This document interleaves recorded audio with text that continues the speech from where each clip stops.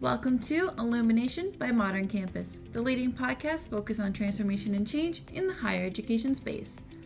On today's episode, we speak with Chris Winstead, who is Deputy Executive Director of Workforce Training at the Maine Community College System.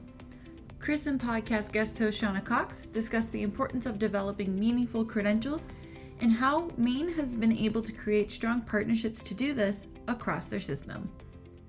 Well, Chris, thank you so much for joining me on the Illumination podcast. It's great to have you here.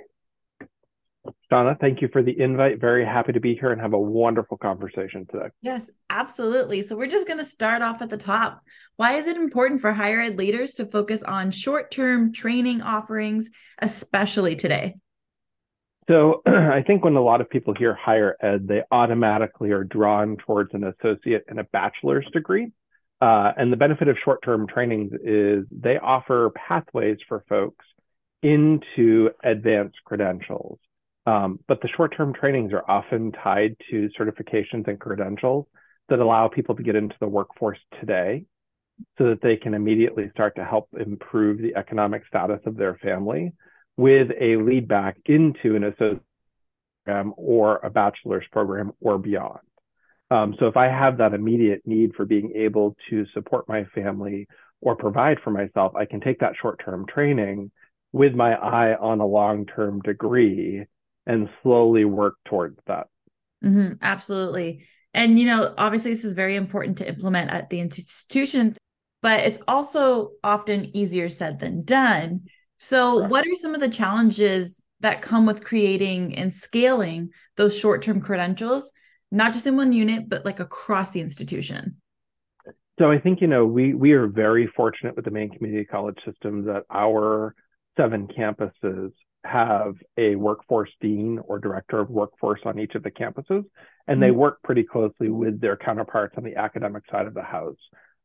So an academic dean or a vice president, for example. What we do really well with is when we have programs that the curriculum committees have had a chance to be engaged with, is typically where you'll see the direct pathway from a short-term training into a long-term, either a degree program, a one-year certificate program or a degree program. I think the challenges that we see are the same across all aspects of higher ed, whether it's short-term or academic programs, really is access to qualified instructors and to your subject matter experts. So when we talk about healthcare, for example, there's a huge need for folks to have training in healthcare. And one of the challenges that we find is being able to access nurse educators for programs like CNAs, medical assisting, RN programs, because in the current environment, one of two things is happening. Either people are just burned out. So normally you would have folks that they would work their normal shift at a hospital and they would then jump into teaching. And what we found is as a result of the pandemic, people are just tired, right? Or conversely, higher ed can't compete with the rates of pay for those individuals who can earn more in the field. And that goes beyond just healthcare. The same with trying to get an electrician to come in and teach a electrical program. They can make a lot more out in the field doing their current scope of work. So being able to get them to come in and serve as those faculty roles, you get the people who are very passionate about programs. So I think, the first challenge is definitely access to instructors. The second challenge with scaling the short-term credentials, I really think, is the ability to fill cohorts. And what we see, and we're very fortunate with our college partners, is that as these programs are built out, because our workforce teams at each of the campuses have direct connections to industry partners, they have the ability to really listen to what the needs are and develop programs that are meaningful and informed by those partnerships with individuals and industry. So our colleges quite often find that their programs fill. And it's because you have multi-referrals into those programs. The areas where we see challenges when they don't fill is usually directly tied to the length of a program or the perceived complexity of a program, where I might be an adult learner who's trying to get into the healthcare field, and all of a sudden I'm looking at a program that may be daunting based off of one or two specific classes in that credential. Absolutely. And I kind of want to dive into the work that the Maine community college system has been doing. So, how has the system been able to scale these offerings and build those partnerships with the communities? And then I'm also kind of curious now about how, these programs that may seem daunting to students, like how is that being marketed to them? Or like, are you internally shifting them? Like, how is that working? Let's start with that one because that's a Yeah. really fun topic to talk about. So I'm going to use medical assisting as an example. Okay. So if I'm an adult learner and I'm going back to school, let's say that the last time I'll use myself as an example, right? So I graduated high school in 1995, Mm. right? So we are almost 30 years post high school. And let's say that I wanted to make a career change and become a medical assistant, right? Jumping into that program, some of those core classes I'm probably going to very much enjoy and find as they're part of that curriculum. Now, let's say I get to an anatomy and physiology class, which is one of the first classes I'm going to take. That's a challenging course for a lot of our adult learners, right? Because again, I graduated 30 years ago. I haven't taken a science class for 30 years, right? Safe assumption. I took some in college, but I haven't, it's been a while. What we're finding is we need to, so short-term programs by the nature of their title and their design tend to be smaller scale than the length of time that it takes to jump into that program, right? So it could be a week-long program, or it could be a 12 to 14 month program. Mhm. When you look at some of those longer programs like a medical assisting, what you do is you look at ways to deliver that class that maybe you're not creating as heavy a load of coursework with that one class. So instead of normally seeing maybe 3 or 4 classes, you're only doing 2 classes or only putting that student in 2 classes so that they're able to kind of walk through it. What our colleges have also done is we've embedded navigators in each of those programs that are there to help and advise students. So kind of very similar to the advising model that you have on the academic side of the house, but those navigators, so for example, with the medical assisting, if they have a group of students that are jumping into that program, which we do based off of a cohort, right? So they have a cohort of 12 students in that program. Those navigators get to know each of those 12 students. And let's say that they've identified that Chris is having a challenge with his anatomy and physiology. They're going to help me find those resources to be able to stay in that program and complete that program, right? Let's say that some of those resources are not that are needed are not necessarily academic challenges, but let's say it's life challenges, right? That I have a problem with daycare for my kiddo, or I have a problem with transportation to class. Those navigators are then connecting those students with the wraparound services that are out there. So in the state of Maine, like if it's the HOPE program, the Higher Opportunities Pathway program, or it's one of our WIOA partners, they're closing that loop for the students so that they can gain access to the resources that allow them to stay in those programs. The same vein, we've also, through some private foundational funding that we have, some of these high need programs that are longer programs, we've been able to attach stipends to them so that folks who are jumping into them, because they're stepping out of the workforce, a lot of us are not in a position where we could easily stop working and just go back to school, right? Like, and that's a statement across the board. There are very few people who are sitting there with enough cash reserves to be able to stop working for a period of time and pay to go to school. So, we obviously have funding that's out there to cover the programs, whether it's through Maine Jobs and Recovery Plan or through the Harold Alfond foundational funding or other private philanthropy. These stipends are then there to say, okay, Chris, so you're going into that medical assisting program. We know that that's a 9-month program. Here's what we've determined is a stipend that we can tie to this program to kind of help you through. That or an earn and learn model where you're working directly with employers who are saying, okay, we'll pay Chris as a full-time employee to go through this training.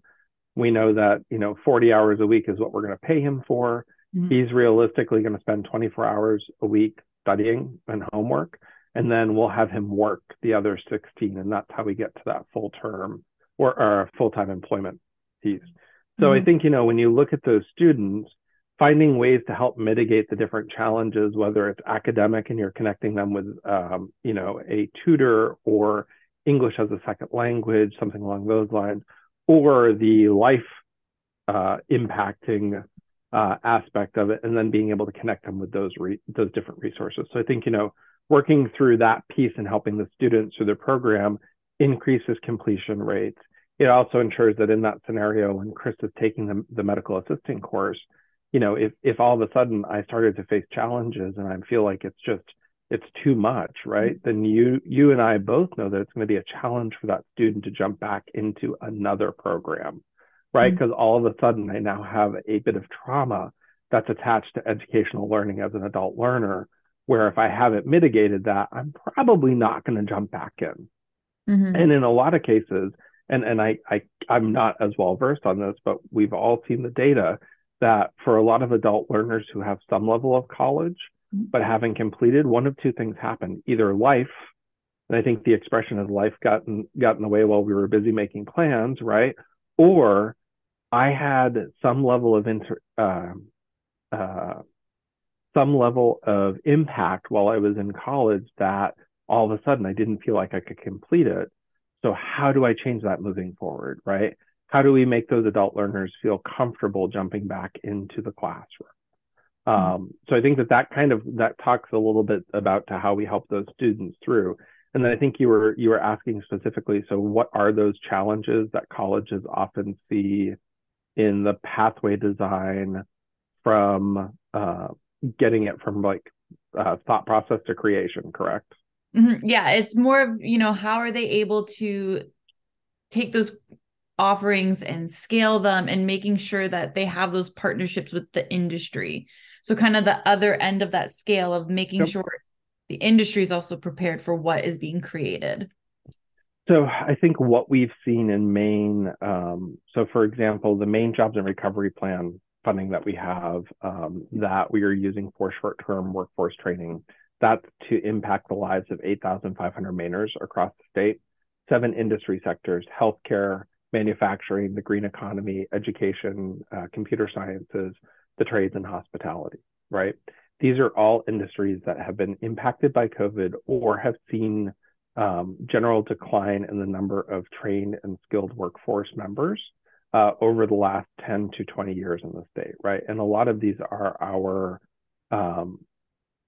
key foundational industries in the state. So healthcare, for example, which is one of our largest employers in the state.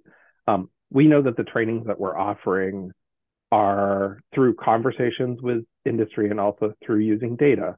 We know that these trainings that we're offering are designed to fill positions that otherwise would be vacant. So when we look at the 10-year trends and economic forecasts in a specific industry sector, we know that what we're building, our colleges are building as trainings, will fill those needs. So very rarely do we see where it's something where we're identifying, oh, wow, this is an amazing new technology that we need to be training on, right? In those cases, it's usually a conversation with industry that's saying, hey, you know what, we should be looking at sterile processing. We should be looking at advanced manufacturing. We should be looking at solar install, for example. Some of these newer technologies that are, creating economic opportunities for folks. And we know that we need a significant number of employees in these sectors. So I think we're really fortunate that the sweet spot for our colleges have always been their connections with their advisory committees that have industry representation. And I always like to say, when I was at the college, they kept me honest, right? They're the ones who I'm having a conversation with saying, hey, we really need another 40 electricians in the region that need to be trained. How can we create a new program that gets that done in a shorter amount of time, but meets all of the criteria for licensing and certifications? And that's really how that conversation happens between a lot of our colleges and their industry partners. And it's also unique because each of our campuses, depending on accreditation, like medical assisting, for example, that program looks very different on a multitude of our campuses based on who they have their accreditation through, or if they're working with one of the specific national partners or a more localized one. So, at the same rate, we may have a medical assisting program that's running on one campus. That's a year-long program. On another campus, it could be a 9-month program. And they both might be a little bit different depending on who the accreditation's through. Absolutely. And so when it comes to pathways, they kind of lend themselves to more of the non-credit side of things, so often the non-credit divisions are more in tune with the industry and have those strong partnerships. So what are some best practices to kind of help bridge the gap between the academic side of an institution and then the industry? So what's interesting with that is for the Maine community college system, the conversations around guided pathways started on the academic side of the house. Oh, interesting. And yeah, no, and what I would say is right now with our Maine Jobs and Recovery Plan funding, I'm going to safely say 93% of all of our short-term trainings have either a credit component to them or direct pathways back into credit-based programs. So for example, medical assisting that we talked about, right? It's an easy one to kind of grab and chat about because it's one that demonstrates what a program could be. So at Eastern Maine Community College, we have a 9-month medical assisting program that puts people through a high level of coursework that gets them the certification that they need so that they can go to work in healthcare. That 9-month program has a direct lead back to the 1-year certificate program. So they go back in for, I think it's 2 classes, and then they find themselves being able to complete that 1-year certificate. And then they go back for an additional 5 classes, I think it's 5 classes, and they end up with that 2-year associate's degree in medical assisting. Right. What's great about that is we use the funding to get a student in. They do that first 9-month program. Now they're working at a hospital. The hospital is going to pick up the cost of that 1-year certificate and that 2-year associate's degree in a lot of cases. So I can use my professional development when I'm working at Northern Light, for example, and be able to complete that program, which means I, as a student, walk out with little to no debt for that program. Because that short-term training that we have has credit classes and I earn credits for it while I'm in it, and I'm basically at that point, I'm a non-matriculated student. When I make that transition, now I can bring all of those credits directly into that 1-year certificate or 2-year associate's degree. For programs that are traditionally non-credit, we will use prior learning assessment or alternative credit to bring them in. So that the trainees and the students gain credit for those programs. But like I said, in our case, we're very fortunate that I want to say about 93% of our programs with Maine Jobs and Recovery all have a direct lead into a pathway. Some of the ones that don't are the programs that traditionally you haven't seen a connection, like CDL, for example. It's really hard to tie a CDL program back to a degree program, minus maybe diesel mechanic if it's a component of it, right? But very different skills that you're looking at. One is working on those trucks, the other is operating those trucks. But all of our programs, we have, welding programs that have direct leads back into degree programs, electrical programs, so they can come in and do a 1-year full-time electrical program that will have a lead back in if they want to go back for additional credentials. Medical assisting, surgical tech, respiratory therapy. There are all of these different options that have pathways. So for us, it was actually, I think, a really good meshing of both the non-credit and the credit side of the house. And it's interesting. Sometimes you'll hear people say blur the line. Our goal is to really remove the line, right? Because you want students to be able to come in, you want them to be able to access that short term, and you want it to be able to point to something. Right. And it's not just this is, very transactional, Chris. If you walk in and you take this training, it's transactional. No, we want this to be transformative. The only way for it to be transformative is to have that pathway towards a degree program. And it aligns, and I will say it aligns with the state's economic priorities of increasing the number of individuals with a credential of higher value by 2025. Because that's something we as a state have been, fighting and working towards for quite some time now. And it's because I think everyone realizes the value in having that increased credential. And when you start to look at some of those and say, okay, so what's the stackability? So that if Chris wants to do something different, how do we honor what he's learned, right? And how do we use that towards other pathways? So, another prime example and one that I think is kind of a great opportunity for people to focus on is CNA, right? Certified Nursing Assistant. That's an entry-level job. And typically the pay with CNAs and the work is not all that, not all that great, right? It's very manual. It's a lot of people get into those roles and they're not quite sure where they go. One of our campuses built a CNA to LPN pathway. So they take folks who have worked as CNAs, take that training, build off of it, and get them to the level of a certification as an LPN.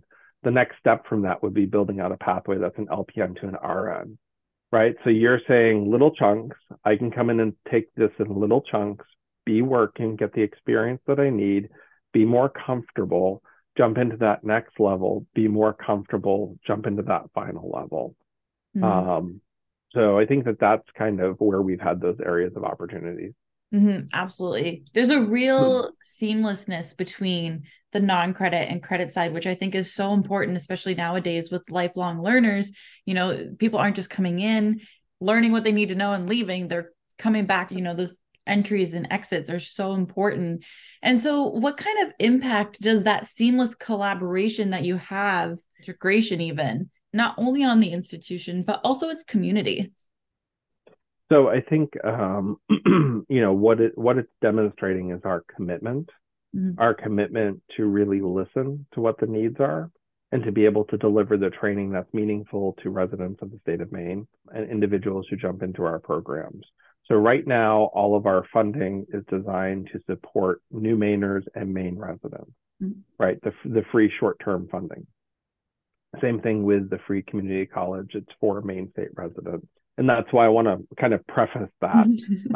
All of those programs have been informed by the connections with our communities and our community partners. So you really start to, whether it's a dean of workforce at Southern Maine Community College or the dean of workforce at Washington County Community College, they both know what's needed in their local communities from a short-term training standpoint. So they're able to build those programs. What we see through data analysis and decision making that really is geared towards what the community needs are is, you're not standing up a program that all of a sudden you're not seeing it be filled, right? When you do stand up a program and for some reason you see that it's not filled, it's like, okay, did we miss the mark on this one, right? And usually what it is, okay, we need to target a little bit better with our advertising. We need to explain the complexity or the lack of complexity with a program, right? So that people can see themselves in it. So I think when you start to look at that collaboration and that connection, the community wins, right? Because they're seeing a direct response to the training needs that are identified. I will say it's not without its pain points. So, the deep level of integration and collaboration that's there, we still have our moments where we hit those roadblocks. But what's nice is both parties step back for a second and say, okay, how do we fix this? Like, let's get to yes, right? How do we help these students? Is it that we on the workforce side need to engage our academic partners at the very beginning of an idea? Or is it that we're reaching out halfway through, right? We'll step back, and when I was at Eastern Maine Community College, when I built out those programs, it wasn't Chris Winstead building out those programs. It was me going to our faculty and saying, I have a need. It's been identified. How could you respond to this? Is there a way to repackage some of your classes to get someone a credential that they can immediately go to work, right? Is there a different model that we can use to be able to deliver, to be meaningful for those individuals? So I think, when you look at that large impact, I think what we all have to be able to agree is that the current 9-to-5 model of higher education doesn't work for adult learners. You have to be able to meet them where they are. That includes evenings and weekends, right? You have to be able to use online and hybrid technology to be able to deliver this coursework so that folks can do it at their own pace. You have to be able to work with your academic partners to create those pathways. And you have to be willing to have an honest and hard conversation sometimes, that if the academic partners come back and say, hey, this program could meet all of our marks, but it's missing these 2 learning objectives. We on the workforce have to be able to say, okay, what does that look like? How do we adjust these so that we have that pathway? And then you hit the nail on the head when you talked about lifelong learning, right? We want the opportunity that we can jump in and study these different courses and earn these different certifications at any point. if my job changes tomorrow, Mm-hmm. I need to be able to adapt, right? And that's the wonderful thing about where higher ed right now is with micro credentials and with these pathways are, what can Chris jump into that's a certification that he'll be able to use in his region or remotely to put him in position for a new job or a new opportunity for growth within his organization. Mm-hmm. Absolutely. Well, Chris, that's everything I have for you. And we came up on time, that was great. But I am going to throw in one little question, just Okay. kind of throwing you a curveball. And I know that you said that you were in 2 different cities within Maine, so you can choose either or. But what is your favorite restaurant, or which one do you recommend to someone visiting your, local town? Not a curveball. I'm a foodie. Oh, great. So I'm going to pick Bangor. Okay. And my go-to for amazing food is Timber in Bangor. It's one of my favorite restaurants. Great menu. Can have a little bit of everything, whether you want it to come out of the ocean, from the air, or from, walking in a field. You get that option of protein choices. But their food and desserts are just killer. Amazing. Awesome. All right. Thank you so much, Chris, for joining us today. It was great having you. No, thank you very much. This podcast is made possible by a partnership between Modern Campus and The Evolution. The Modern Campus Engagement Platform powers solutions for non-traditional student management, web content management, catalog and curriculum management, student engagement and development, conversational text messaging, career pathways, and campus maps and virtual tours. The result, innovative institutions can create learner-to-earner life cycle that engages modern learners for life, while providing modern administrators with the tools needed to streamline workflows and drive high efficiency. To learn more and to find out how to modernize your campus, visit moderncampus.com. That's moderncampus.com.